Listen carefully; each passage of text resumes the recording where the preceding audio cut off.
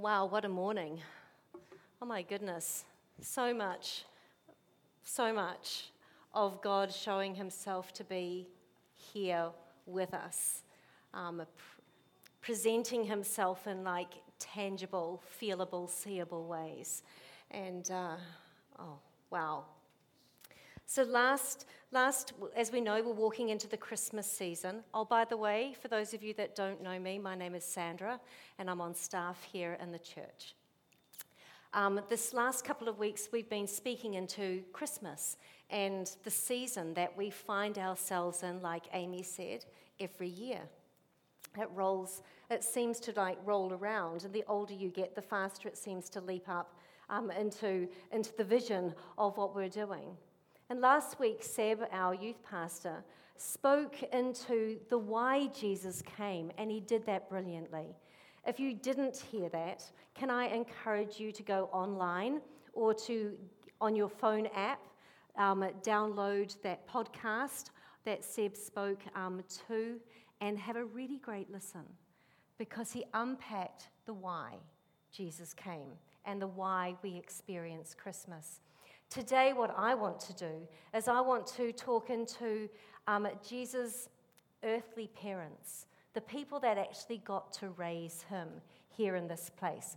So I'm going to start by reading scripture to introduce you to the Christmas story. So it's going to come up on screen, and I'm reading from the Contemporary English Version if it just sounds and feels a little bit different to what you're used to. So this is how Jesus Christ was born. A young woman named Mary was engaged to Joseph from King David's family. But before they were married, she learned that she was going to have a baby by God's Holy Spirit. Now, Joseph was a good man, and he did not want to embarrass Mary in front of everyone. Now, you kind of got to understand some of the background, which the Bible seems to not always give. But it mentions King David's family, that Joseph was in that lineage. Now, for the Jews, lineage is really important. And King David was one of the kings that loved God and actually endeavored to rule Israel and the Jewish people out of that place of a love of God. In fact, he was called a man after God's own heart. So he was kind of pretty special. And it also was written that Jesus would come from that family line, like it would be in his lineage as well.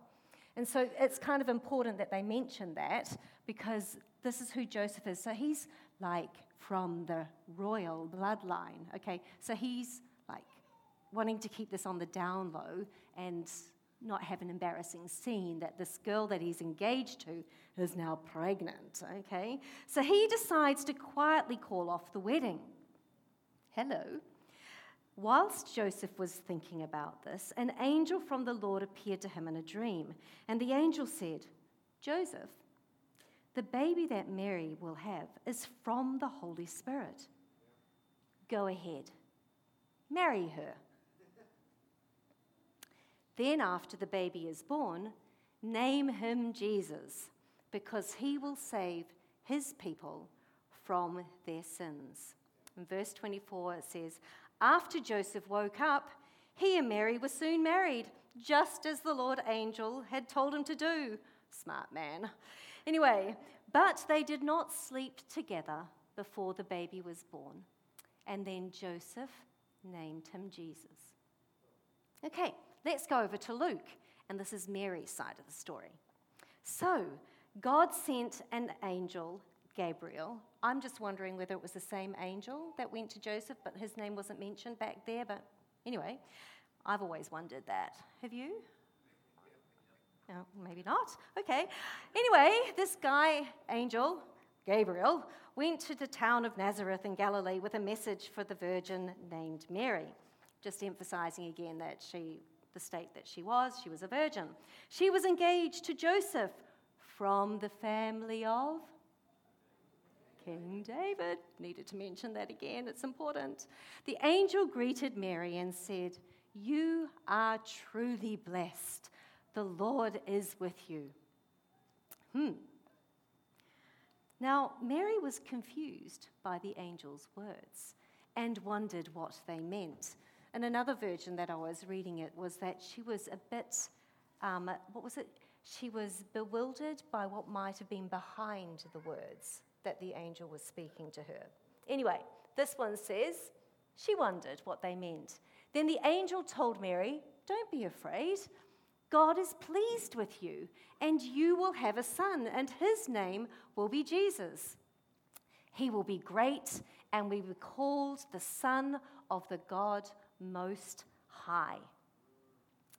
Mary asked the angel, how can this happen? I'm not even married. And the angel answered, "The Holy Spirit will come down to you, and God's power will come over you. So your child will be called the Holy Son of God. And your relative, Elizabeth, she is also going to have a son, even though she's old, even though she's real old. And it's the emphasis, nothing is impossible for God. And so Mary responds in verse 38 and says, "I am the Lord's servant. Let it happen as you have said." And then the angel left her. So this is how the Christmas story began. 2,000 years ago, the time had come for God to unveil his great plan for saving humanity. And how does he begin it? He begins by showing up to one of the most powerless, insignificant people in the world. A teenager, a Jew, and a girl. She was of an ethnicity that had no value. They weren't like a big nation. In fact, they were conquered by the Romans. And the Romans were busy trying to either squish them, get rid of them, send them off places, but they weren't "Oh, we love the Jews," okay? So she was of an ethnicity that was not valued by the world that she knew. She was young, very young. She was a female, and in the society of those days, being a female wasn't held in high regard. And she was also single. And what does God do? He says, "Come here, Mary. We're going to bring a Savior into the world. Just you and me."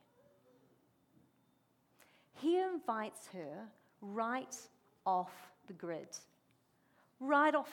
of her religious traditions, right off the grid of the cultural laws of the day, right off the grid for social commitments, and in fact, right off the grid of nature itself, the impossible, and into a supernatural partnership with him. His offer, God's offer, is shocking. It's scandalous, and it's mind-blowing, and she knows few, if any, will believe it. She can hardly understand it herself, but what does she say? She says, yes. And then a few months later, after evidence of Mary's pregnancy becomes kind of undeniable, God appears to her fiance. And it's "Hey, Joseph, listen, Mary's telling the truth. I'm responsible for that baby inside of her. I know, I didn't consult you and didn't ask for your permission. But here's what I need you to do. I need you to marry her. I need you to be the man that stands between her and the rest of the world. I need you to lay down your own rights, your respectability, and partner with what I am doing with your wife. What a charge. What God asks of Joseph is weighty. It's overwhelming. And in fact, it's quite painful for him. And he probably knows few, if any, will approve of it. He can hardly understand it himself. But what does he say? He says yes. Now, there have been many messages, teachings, preachings by amazing pastors and speakers all over the planet, all through time since Jesus was born, on the significance of saying yes to God and the significance of having this humble faith of Mary's that says, "Let it be to me according to your words, God." But what we see here in this story as well is not just one person saying yes to God. We see two people saying yes. Yes to God and yes to one another. A man and a woman.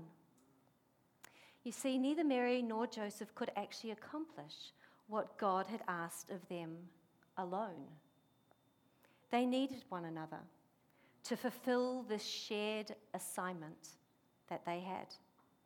Together, they would have the strength and courage to face the whispers and the gossip of breaking religious tradition, of going against cultural laws and social commitments, of trying to say that this was supernatural. Strength and courage together to leave their known and go and live in a foreign country to keep their baby safe. And then to come back, strength and courage to re-establish themselves back where they had gone from, back to the gossip, back to the question marks, taking Jesus to the temple so that he could be raised and taught, but choosing to pursue God still, choosing to follow after him together,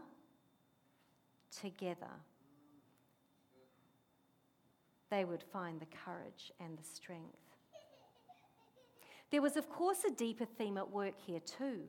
God was inviting this couple to begin the restoration of all things that unraveled right back to Adam and Eve. Human history began with a man and a woman and a shared assignment to be fruitful, multiply, and bring the whole earth into order and flourishing.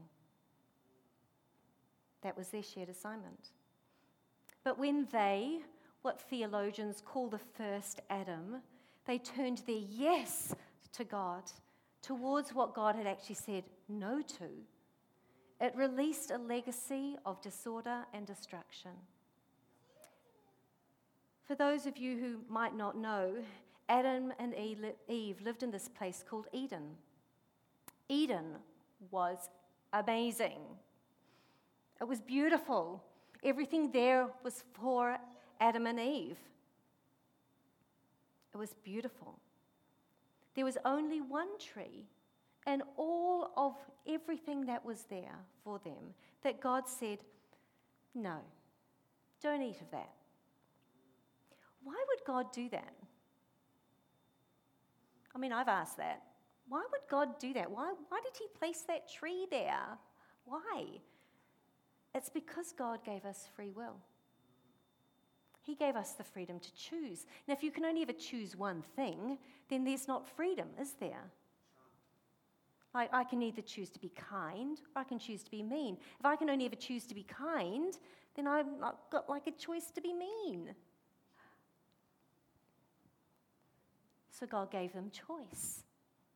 Only one temptation was there for them. Anyway, back to my notes. God really only wanted them to know good. This tree was called the knowledge of good and evil. And God actually wanted them to live and know good. But this is what they did for years.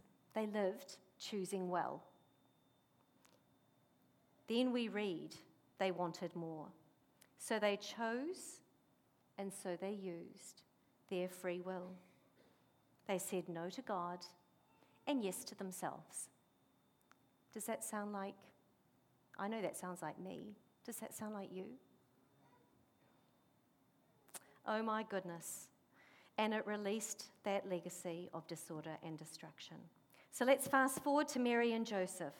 The submission and surrender of Mary and Joseph, which ushered in the arrival of the one whom we call, or theologians call, the last Adam. That's Jesus. And it began the process of God being able to reopen the road back to the power of our shared yes to Him. Together, Joseph and Mary fulfilled their assignment and brought the Son of God into the world, Him leaving a legacy of restoration, redemption, and restoration. Him leaving the opportunity for a fresh start, free from punishment and knowing mercy, free from sin, delivered from it, and us being restored to our true self, whom He created us to be. So at this Christmas time, I want to say afresh that going with Jesus means going together. It's not just a yes with Him. We have a shared assignment. It actually means yes, yes, yes, for all of us.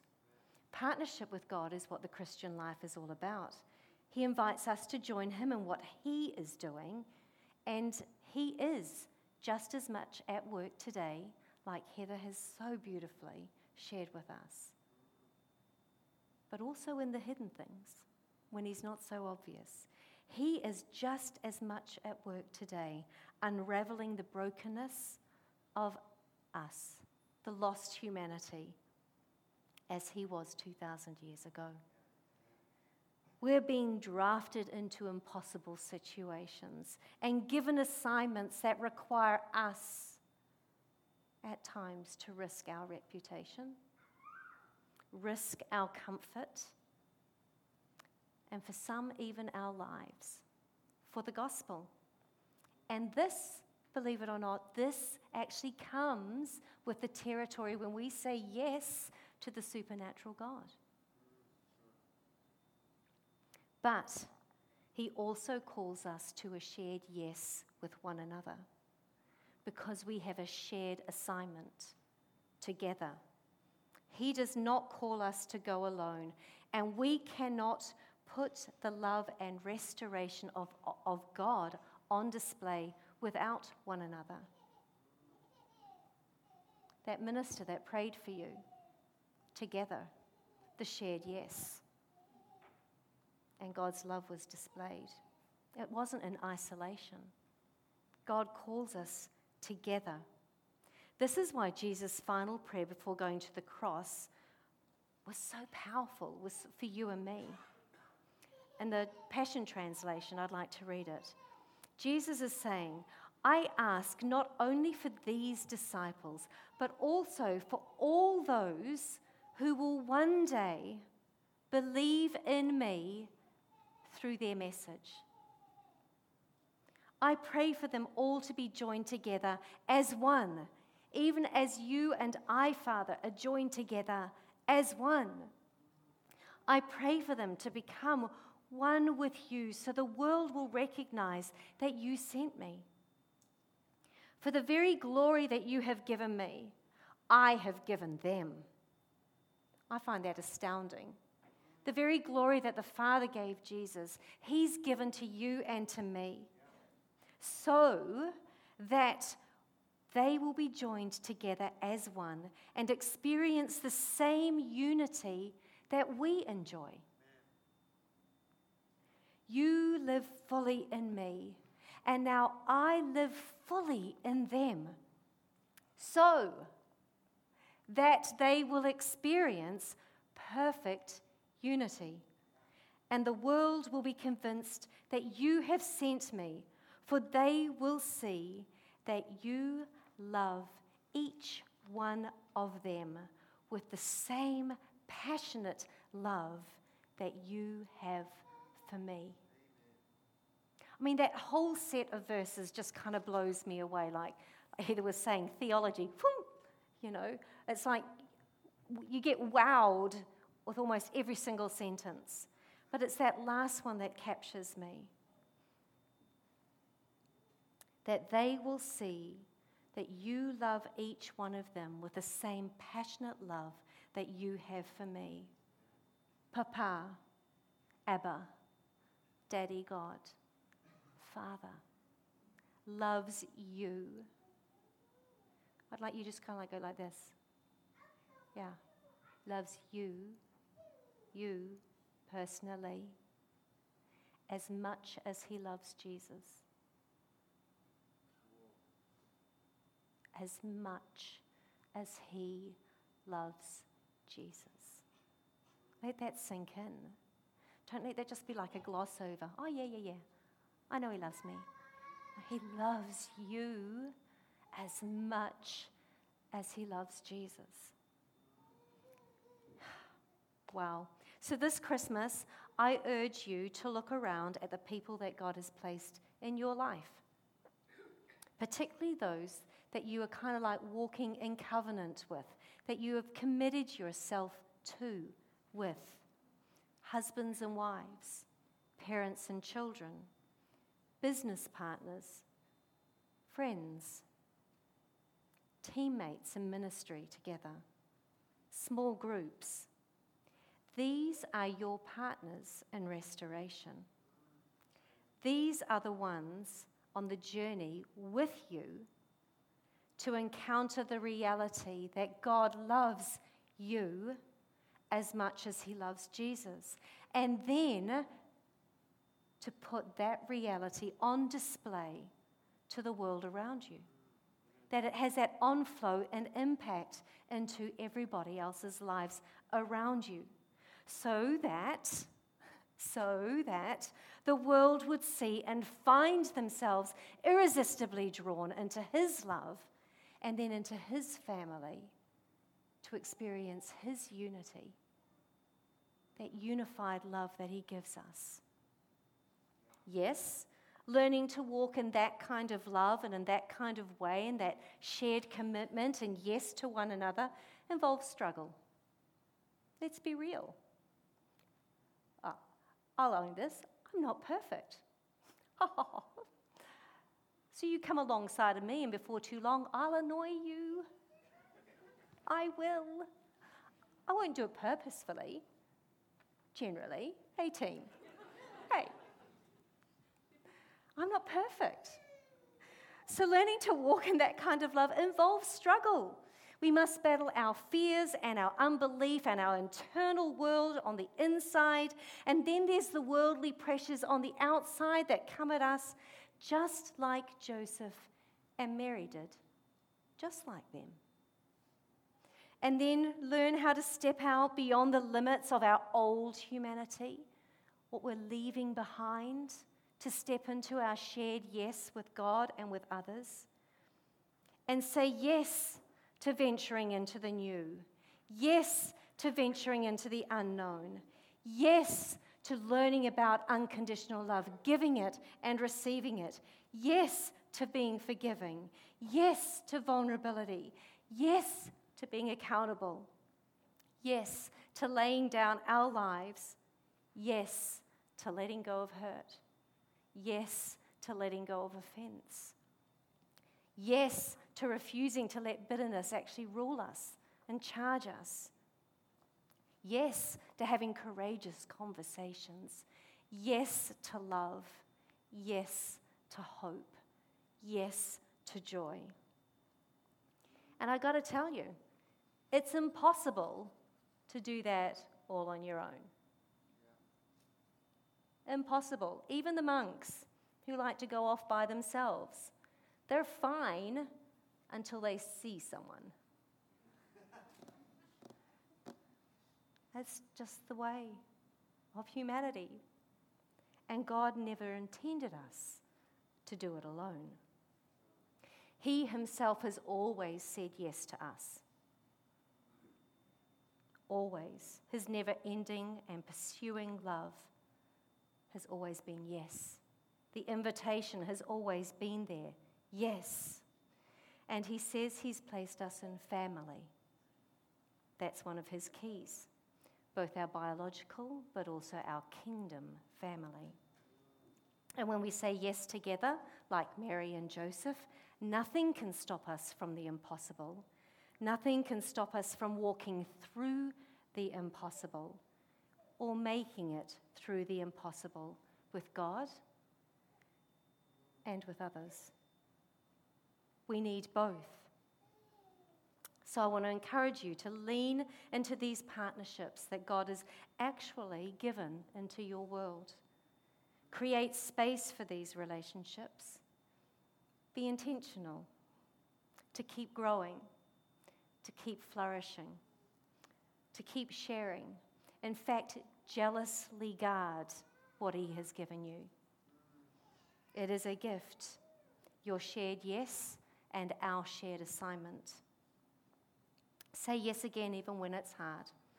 Like I said, there will be struggle, internally and externally.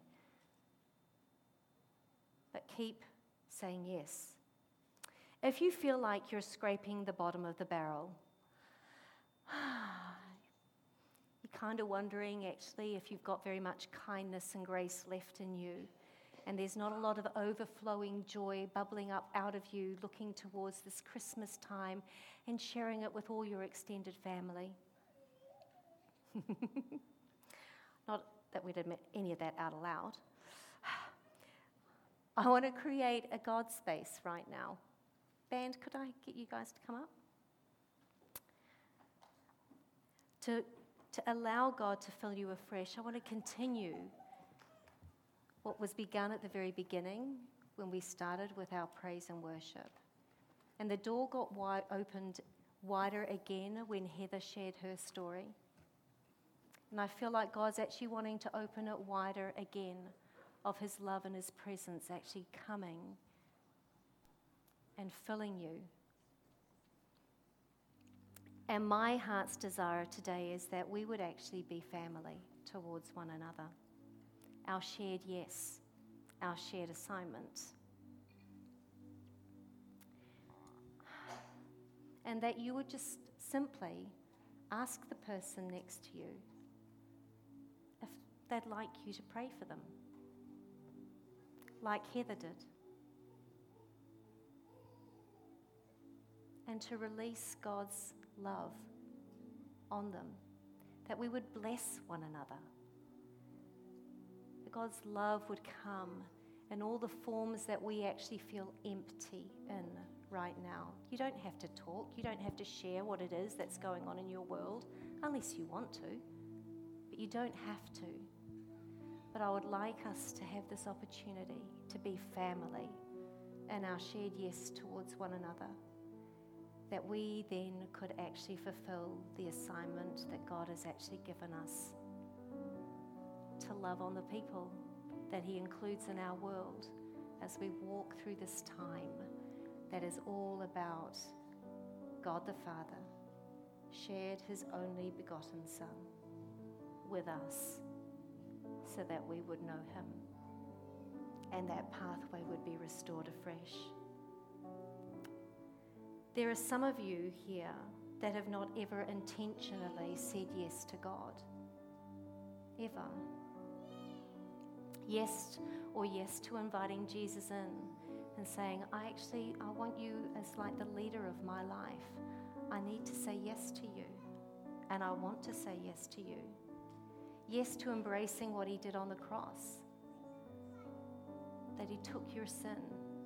That he died for you. that He gave healing, wholeness, wellness, internally and externally. You've never said yes to a fresh start with Him. And I want to give you opportunity today. If you've come today and you're sitting next to someone who asks you, would you like me to pray for you? That you'd actually ask them to pray for you in this kind of way. That you want to actually invite Jesus to be your leader. And then after that, come and talk to me at the end of the service. There is so much to celebrate about you saying yes to God. So the band are going to play a song. No, they're going to create a time afresh where we're just inviting God's presence to come. So if you're not sitting next to anybody, maybe come down the front if you want to, or find someone so that you can actually make sure you don't leave this place without being blessed, being prayed for, being loved on by the family that you're with. And then